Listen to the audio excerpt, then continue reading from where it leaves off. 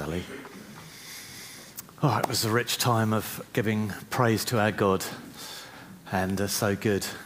And God's Spirit's downstairs with the children and young people, and that's really good as well. I was in August 2014, so about 8.5 years ago. My father had been getting ill for a couple of years before that, but he ended up in hospital. And over the month, he became more and more poorly, and eventually he was really unconscious. And the medic spoke to me and my stepmother and said that they thought they should withdraw treatment because his organs were shutting down, this kind of usual process in which someone's dying. And so we agreed to that, and I'd never been that close to my father. He was quite emotionally absent. Anytime you got to talk about anything profound, whether it was faith or anything profound, he would divert the subject quickly to something quite superficial. And anyway, there was the last Saturday in August that year. He would, as I say, he was comatose, he was unconscious, and I went in to sit with him on that Saturday. And but when I went in, I found him sitting up reading the paper. And he had rallied, which, by the way, I took as an amazing gift from God, which it was, but it can actually happen quite often. So, but I was able to spend the day with him and talk with him, and I kind of stirred up courage. I said, normally when I visit people in hospital, I would pray with them. And he then just started pouring out, I just don't know that I can have any hope. And for the first time in his whole life, kind of the real hymns came out. And I was able just to say, look, Jesus said that anyone who comes to me, I'll never cast out. And just assured him. And then I said, can I pray now? And I felt inspired. You know, you're in those moments. I hadn't really planned this. A lot of things I don't plan. I don't know about you. Just looking for the Spirit to help you, aren't you, each day with stuff. And I thought, I know, I'll pray the Lord's Prayer. And I know, I'll pray the old kind of prayer book version, because man of his age, he must have prayed that at school. And so I just prayed, you know, our Father who art in heaven. And then he prayed it back. And phrase by phrase, he prayed the Lord's Prayer back to me. And later that evening, he fell back into unconsciousness, and the next evening he died. So I trust God that, you know, it's a good prayer, don't you think? And so I want to pray this prayer today, because it's from this prayer that we took our theme that we've been following these last few weeks and a couple of weeks more, which is Your Kingdom Come, not using the prayer book version. So I've used the Christian Standard Bible. I've just been using that recently and enjoying it. But most of the words are very similar to the NIV. From verse 9 of Matthew 6, therefore, because the disciples had asked Jesus to teach them to pray, and Jesus says, well, pray like this. Our Father in heaven, your name be honored as holy. Your kingdom come, your will be done on earth as it is in heaven. Give us today our daily bread, and forgive us our debts as we also forgive our debtors. And do not bring us into temptation, but deliver us from the evil one. And then some later manuscripts adds this phrase, for yours is the kingdom and the power and the glory forever. Amen. Which is certainly true, but probably not original. So I want to focus on verse 10 and on how Jesus uses the words in verse 10. And then we'll go to verse 12. Okay, so that's all we're going to do this morning. I want to try to answer several questions, which is on this next slide. What did Jesus mean when he said earth? What did Jesus mean when he said kingdom, which is our theme over these weeks? What did Jesus mean when he said heaven? How are the kingdom and heaven related? How are the kingdom and heaven and church related? And then what does it have to do with me anyway today? Which is where verse 12 will come in. So what did Jesus mean when he said earth? Which is the next slide. Well, what he meant is this. Next slide. Exactly. This planet on which we stand, the blue planet, it's full of life, it's round, it's marvelous, and it's broken. And that's what Jesus was referring to when he mentions earth. So that's one answer, okay? Number two, what did Jesus mean when he said your kingdom? he's encouraging us, giving us words that we would pray to God the Father. And in this request, we read, "Your kingdom come, and your will be done on earth as it is in heaven." Now, Elspeth and I and our family, we quite like to play board games. One of the games we like to play is Ticket to Ride. Anyone played Ticket to Ride? Some of you know this game. You can get an American version or European version. This is a picture of the European version. And you play it by taking train journeys. And the rules state, if I remember rightly, that the person who starts the game is the person who has visited the most countries. Do anyone remember that? The trouble is, I have visited a lot of countries. I don't know quite how I managed it, but I have. So that's always me, and nearly always in every situation I've been in. But the kingdom of God is not a geographical country. You cannot get to it by plane or train. It's not in Israel, for example. So where is it, you might say? Well, in Luke chapter 17 and verse 20 to 21, one of the other Gospels, we read that once, on being asked by the Pharisees when the kingdom of God would come, Jesus replied, "The coming of the kingdom of God is not something that can be observed, nor will people say, 'Here it is,' or 'There it is,' because the kingdom of God is in your midst." Or an alternative translation is within you. So the Jewish people actually knew this, and I'm not sure we always do as well as they did, because they knew that the correct question about God's kingdom started with the word when. Do you notice that? They said, when? When would the kingdom of God come? It's not where, it's when. Proper questions to do with the kingdom are questions of chronology, not geography. Now, I was born in The Hague in the Netherlands. All right, we lived in one of these buildings, in an apartment in one of these buildings here.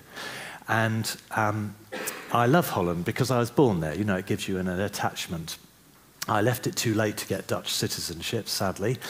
But I wouldn't get Dutch citizenship by you coming up to me afterwards and saying to me, "Your Netherlands come."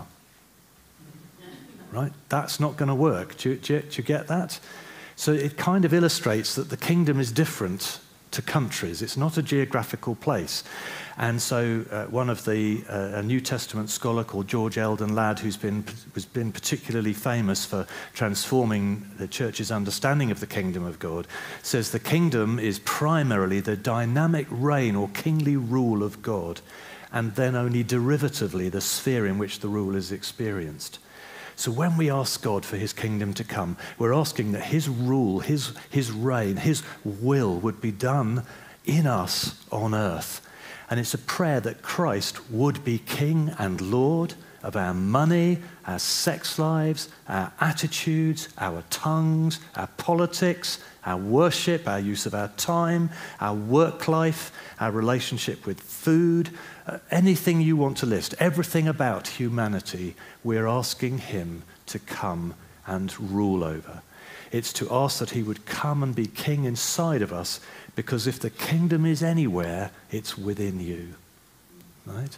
And the kingdom grows not by weapons and guns and tanks. It grows as the gospel captures individual hearts and we fall in love with Jesus. And then that when you love Jesus, you will obey his commands. You come under his loving rule, and we accept his rule.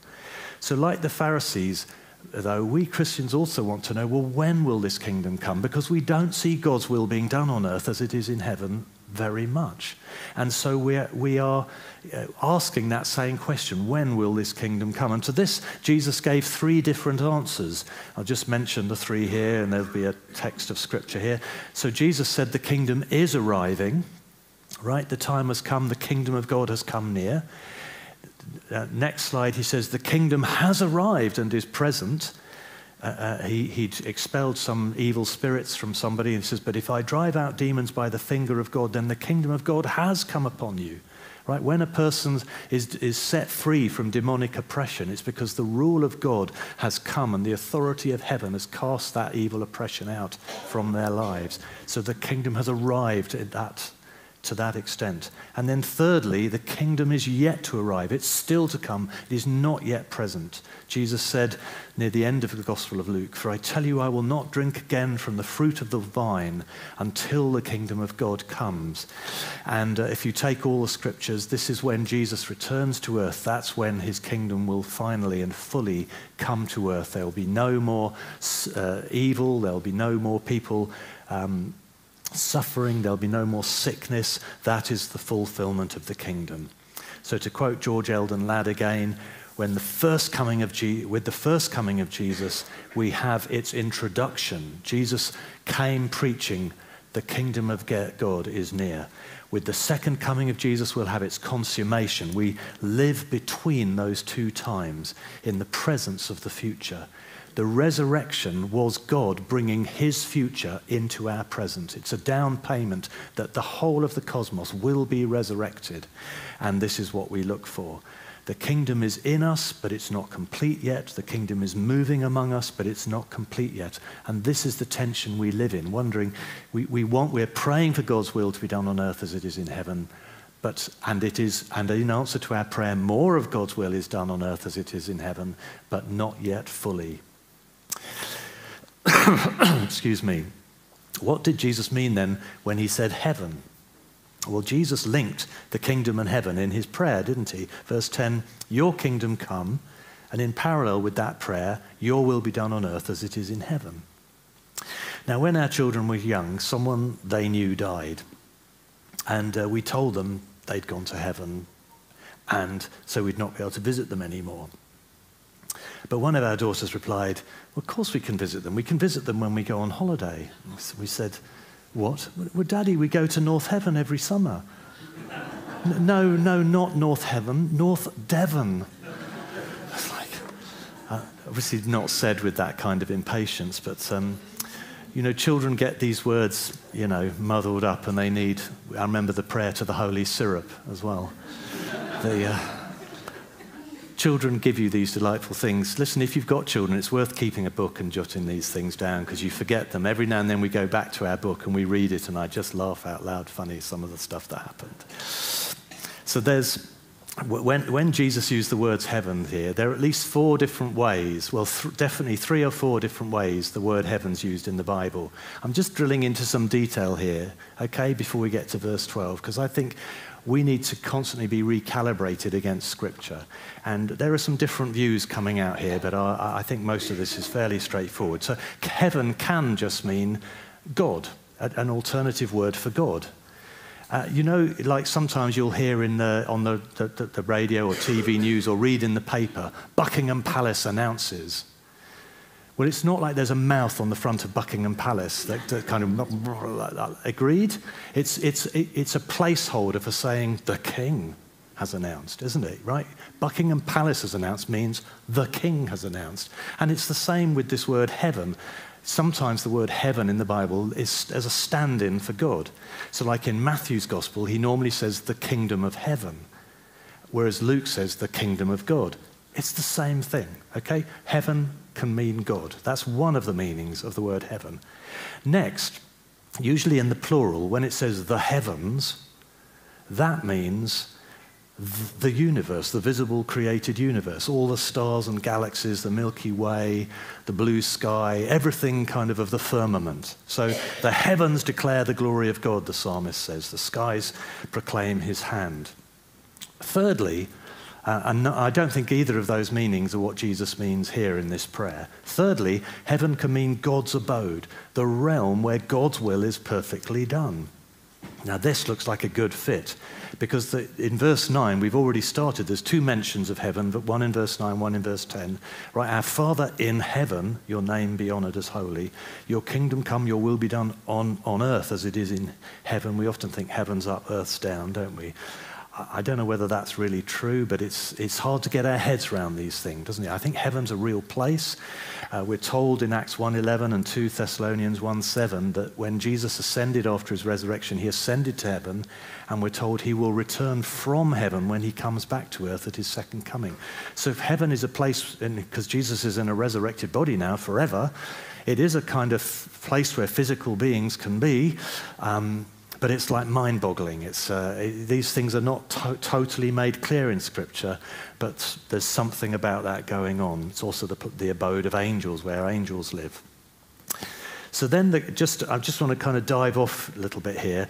So you might say, well, Andrew, is that the heaven we go to when we die? I just want to, because that's what I told my children. Do you remember that story I told earlier? This lady had died. I said, she's gone to heaven. But I'm not sure that's strictly true, because the Bible tells us, in a sense, this new creation, this new heavens and earth, it doesn't exist yet. That won't be created till Jesus comes back. We have one resurrection so far, that's Jesus. That's the down payment. All the other resurrection we have yet to see. We're waiting for it. So in that intermediate, if I die soon, it's a possibility, there are two options that Bible scholars suggest. One is that there will be a sleep waiting for the resurrection. It's called soul sleep, and that's built on the many verses in the Bible. You'll perhaps remember it says, this person fell asleep. And it was a way of talking about them dying. Stephen was stoned to death. It says he fell asleep. And there's so many occasions in the New Testament where it describes death in that way that some people have drawn a theological implication from that actually we will be asleep until the resurrection after we die. So that's one possible view that you might hold. And the other is that because there's verses that seem to imply that we'll be consciously aware the moment we've died, so that we could be a disembodied but in some conscious existence, and that would be what in the place the Old Testament calls Sheol, or the New Testament calls Hades.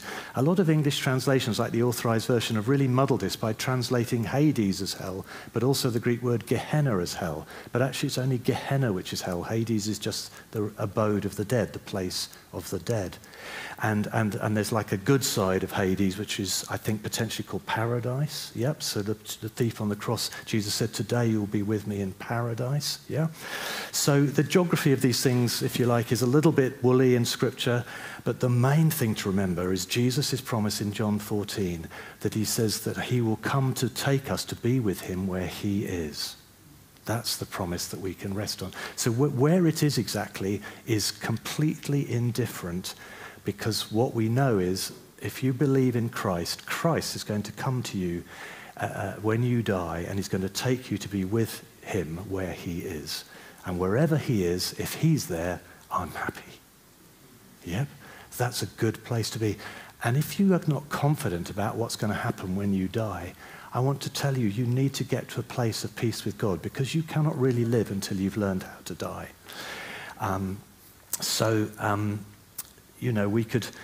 You could say, well, so Hades will not be our permanent home because we won't have a body. And it's very clear in Scripture that God is saying our real home is going to be in the new heavens and the new earth. So, but you say, but Andrew, aren't we citizens of heaven? Yes, we're citizens of heaven because we have become those who are following the rule of God. And heaven is the place where God's rule is done perfectly, yeah, where his will is followed. But you're saying, but our inheritance has been kept in heaven for us. That still doesn't make it our destination. I think shorthand we can say we're going to be in heaven, but I'm technically not sure that's quite right. Tom Wright says that heaven likens heaven to a fridge where the champagne is cooling ready for the party. To go to the party, you don't climb into the fridge, right? When Jesus comes back, read the last couple of chapters of the book of Revelation at the end of the Bible. When Jesus comes back, heaven is going to come back to earth, which is what God has always wanted. Because what happened at the beginning of the book of Genesis is that heaven and earth got separated. The rule of God was rejected. And God has been at work through a tabernacle and temple and foremost through his Son to make the way back where heaven can be reconciled to earth. And individually we can already experience that, but the whole cosmos will experience that when Jesus returns. And that is so wonderful and important. So that, in a sense, is the fourth word. I think as Christians we often use heaven as this shorthand for this fulfillment and renewal of the new heavens and the new earth, the resurrection of all things. And And so, in a sense, it's not that we'll be going soon, it's that he'll be coming soon. That's what we're looking forward to. And for home for us Christians is that new heavens and new earth. So let's just, and Dan spoke wonderfully about these expectations using the rope a few weeks ago. I do want to encourage you to listen to that if you weren't here. What is the church then? How does that fit in? Well, the church is a sort of subset of the kingdom. The kingdom is God's rule wherever it might be. So even people who don't acknowledge God are to some extent subject to God's overruling, guiding rule. They may be rebelling, they won't do everything he wants, but you just read the Old Testament, you'll see many of the emperors of the ancient world ended up doing something God had planned that they would do. They did lots of things he didn't want them to do, but if there was something he really wanted them to do, he could direct their heart and their will to do that.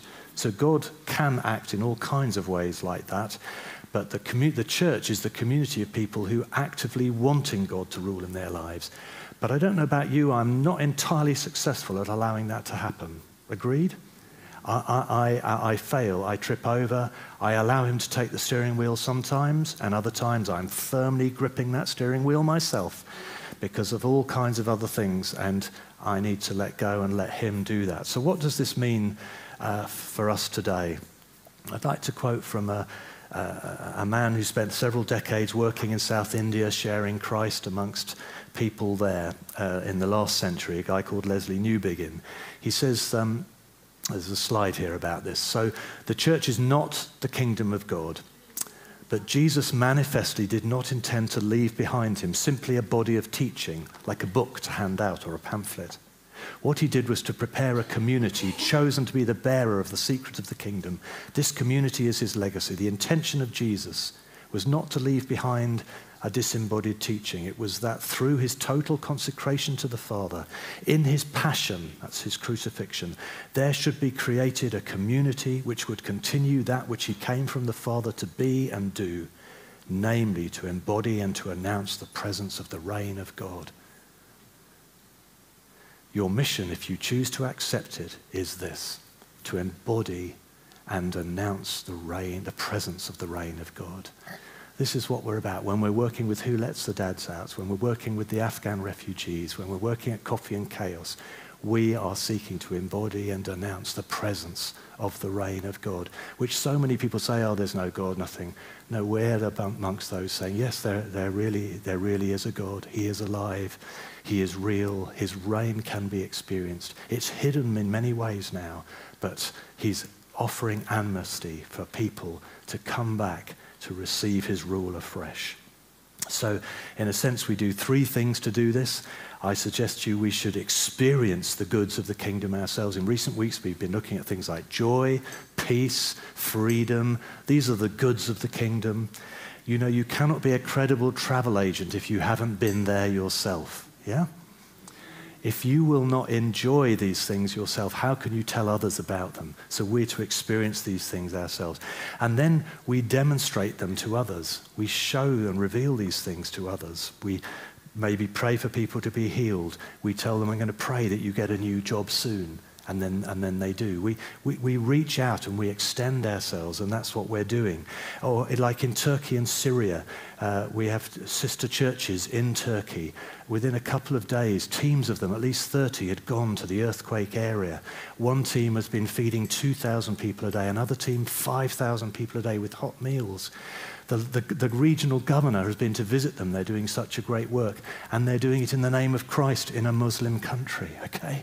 And so then the regional governor said they could have as much food, they would supply them with food, they would give them trucks so that they could continue their work. Others teams have gone from our churches. They've been building things that are better than tents. They've got metal frames and corrugated sort of steel or plastic, I don't know which material, but it's much more substantial than a tent, gives more protection.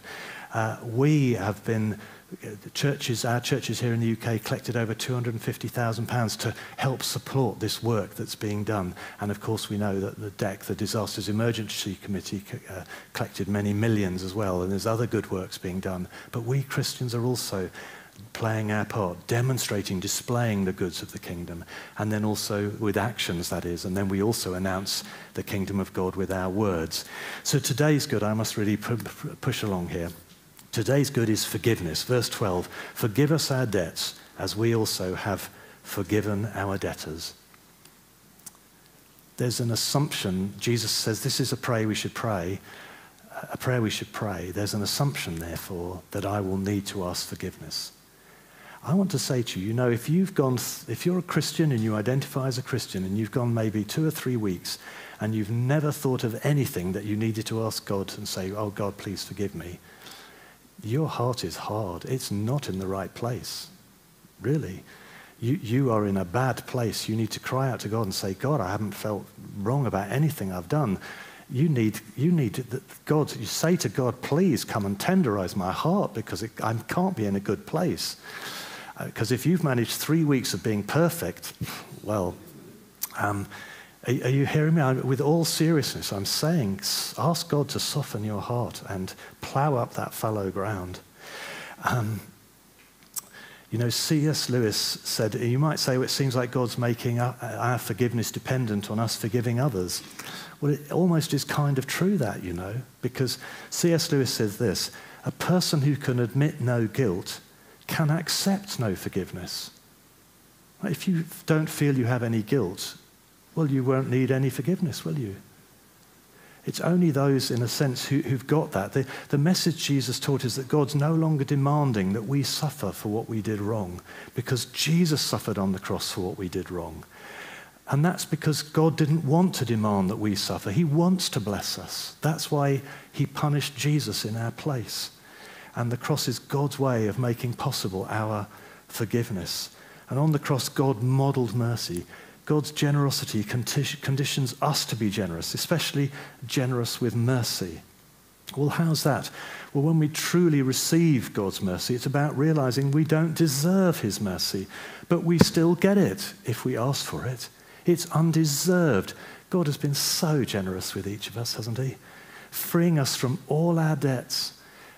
Some sins are not so bad, but some we really, really bitterly regret. And it's so hard to let God forgive us because we just think, how could we so badly want to undo something that we've said or done, but we can't undo it. We can't unsay it.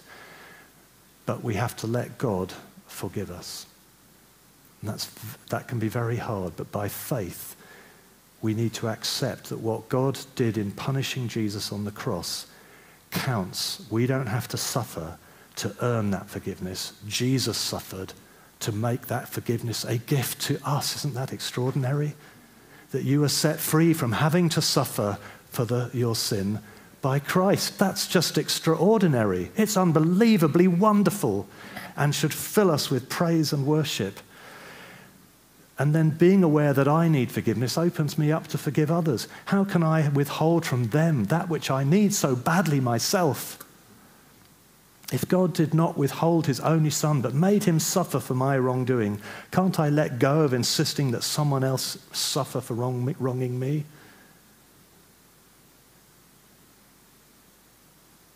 Now, of course, if someone's committed a crime against you, while you do need to do the work of forgiving, I think you should also go and report it to the police and make a statement and witness in court, because otherwise they may go on to harm others, and it's a civic duty to do that.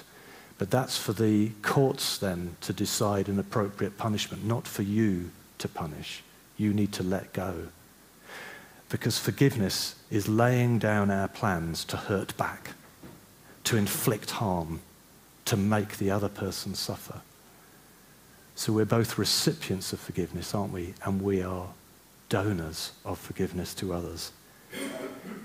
You can live in a house of judgment or a house of mercy. You can live in a house of joy or a house of despair, a house of peace or a house of distress. The kingdom is inviting us to let go of living in the house of distress, the house of judgment, because the kingdom of God is a house of mercy. But this kingdom of this world is a house of judgment. I mean, look at Twitter or Facebook. I mean, it's filled with judgment, isn't it? Which kingdom are you enjoying actually right now? Are your thoughts filled with the faults of others, of the deficiencies of your workplace, the annoyances at church. Is that you living in a house of judgment? No, we want to live in a house of mercy, don't we? Where we're liberal. So we need people who'll help us in that, you know. I mean, yesterday we were driving in Bradford, I might say, it's where we live. And I said, there was 2 cars. I said, oh, those drivers are so dim. And right, judgment. So Elspeth, you see, she's a faithful friend. She challenged me. I thought, yes, yep. So I thought it's not, I shouldn't have said that. It's not really right. They didn't drive very well, by the way, but who am I to say that they are dim? Do you understand? So obviously, if I was a police officer, it'd be my place to judge their driving.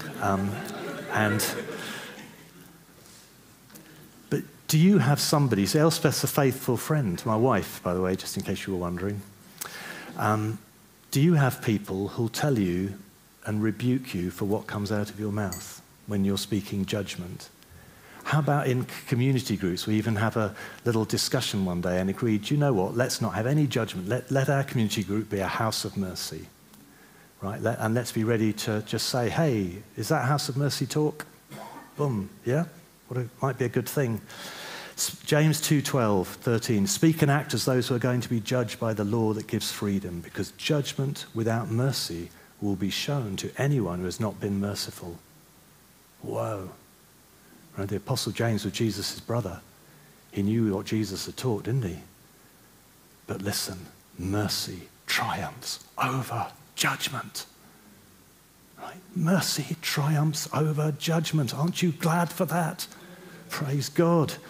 So let's be generous with our motives, our ministry, our money, with our forgiving of others. And God help us in that. So, you know, forgiveness is well, I'll just jump to stories at the end here, you know.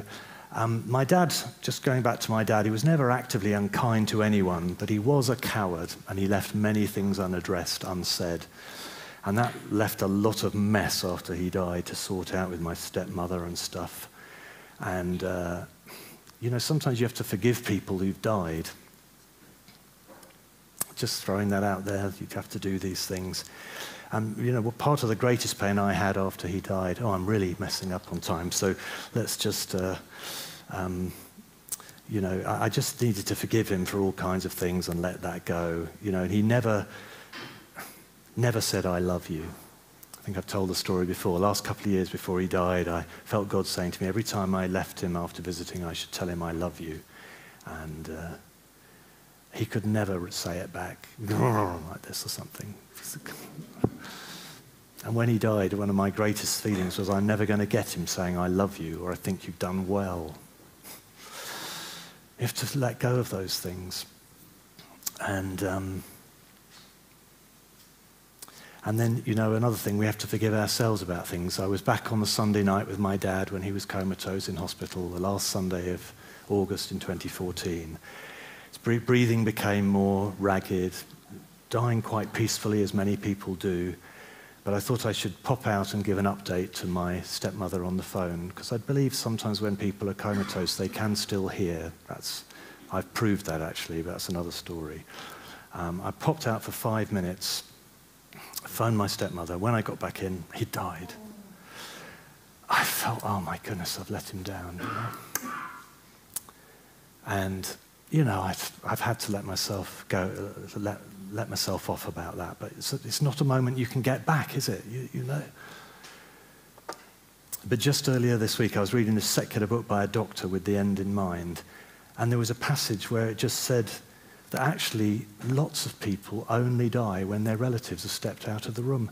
And it was like a massive weight just lifted off me. I just, oh God, that's so helpful. Thank you, God. It just helped me to really finally forgive myself nearly, 9 years after the event. So listen, do you want to stand together? We're going to, maybe Faye could come and play the pianos quietly. I've kind of had a bit of a fail here today, this morning. Sorry about this, guys. We've just got 15 minutes, though, to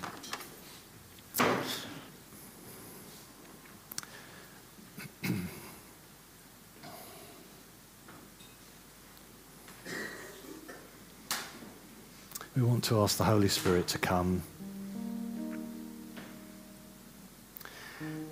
And this is time for us to relax. Don't start thinking about what's happening the rest of the day. Zone into what God has spoken to you. By faith, we can each meet with God actually now. There may be something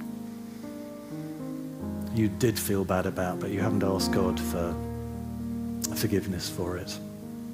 And you're going to do that now. So Holy Spirit, come and remind us of anything where you want us to give it to you. We've been carrying it around for so long, that heavy load of shame or guilt, and you want to take it right off us. I've got my little model wheelie bin here. You know, Jesus is a great bin to put your rubbish in. Come and get your rubbish, put it in the bin, put it at the foot of the cross, let him carry it away because he suffered for that.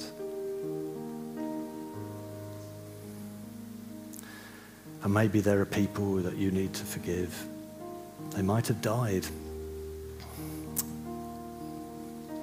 And that daily choice not to plan to harm them, not to be plotting how to inflict hurt on them. The choice to drop that. It's a very, very hard choice to make, but with the Spirit's help, you can make that choice. And you know, when you forgive other people, it feels like you're setting them free, but actually you'll find you've set yourself free.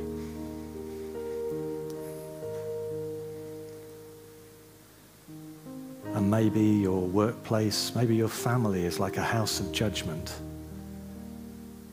And God's calling you to be an agent, an ambassador of his kingdom, and saying, I want you to work towards making it, turning it into a house of mercy.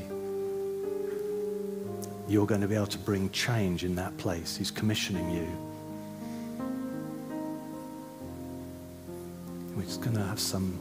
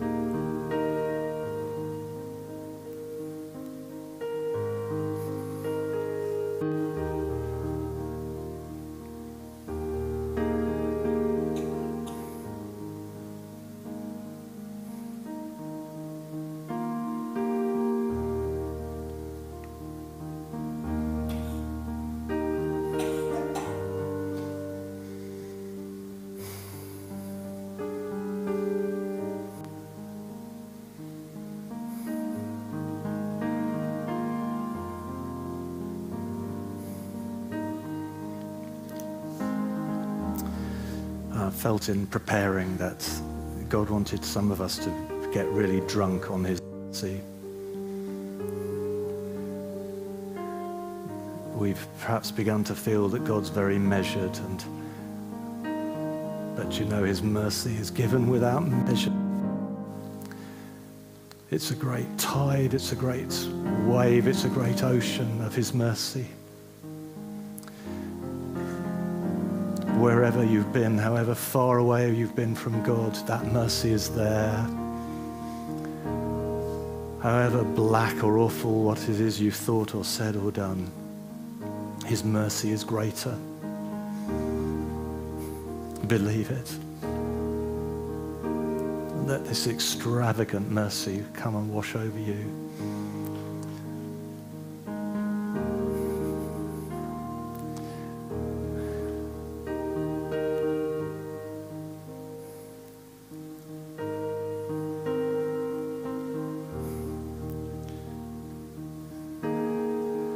So you might be saying, well, I don't know if that's for me. Well, I want to tell you it is.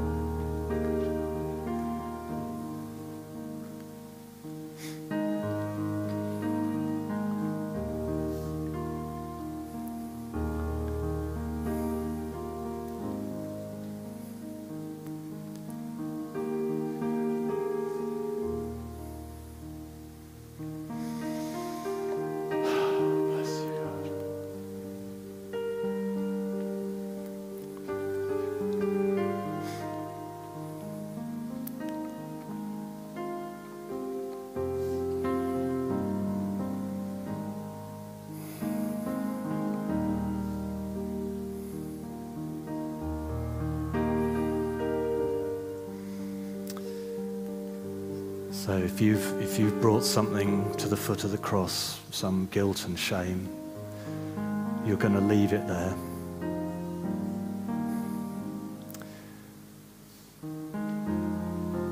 In Jesus' name, I cut everybody free from the guilt and shame they're leaving right now. Name it before God in your heart, whatever it is. Name it before him, leave it there.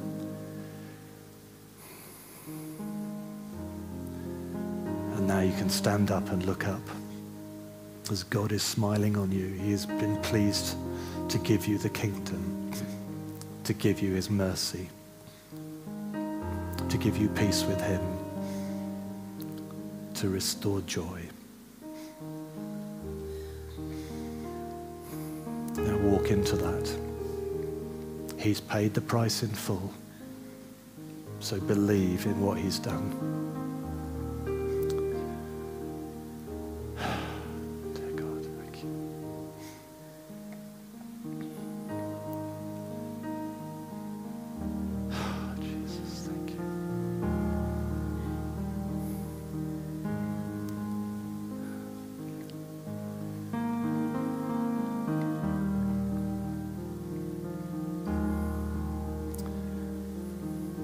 So if you're good with God, just be praying for the Spirit to move on others in his wonderful kindness, okay? Don't zone out. This is a connection point between heaven and earth right now.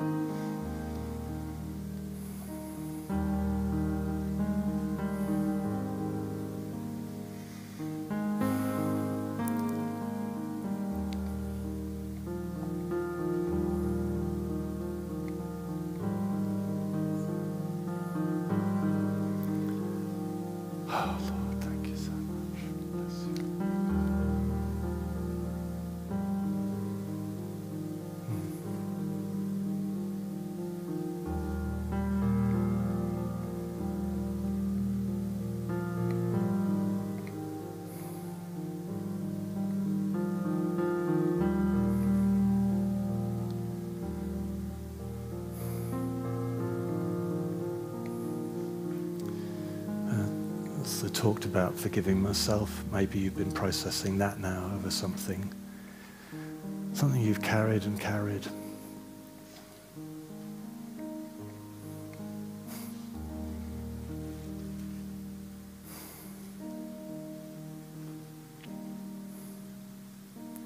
But you're included too in what God wants to do today, and I hope you've processed that with him.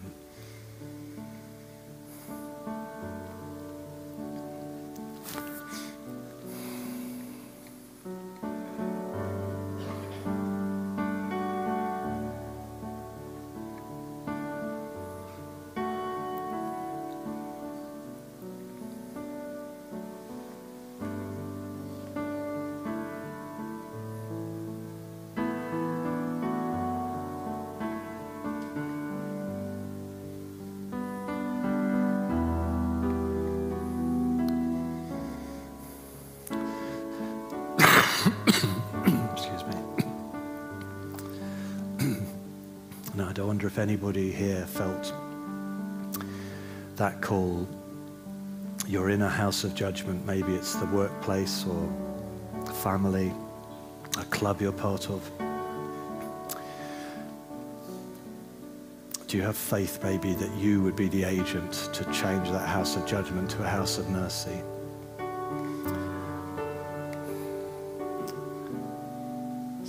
Just want to raise a hand to God, say, God, I'm willing, send me.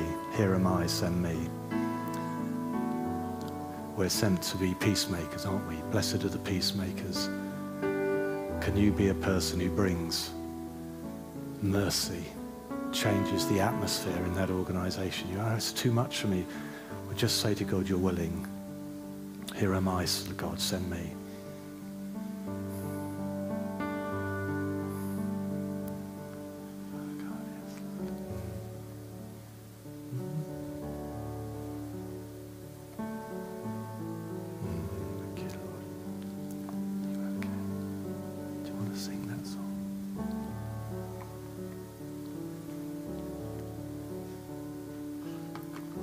If you'd like to join in singing, please do. Yeah, you don't have to. You can just stay with God, but we can sing otherwise.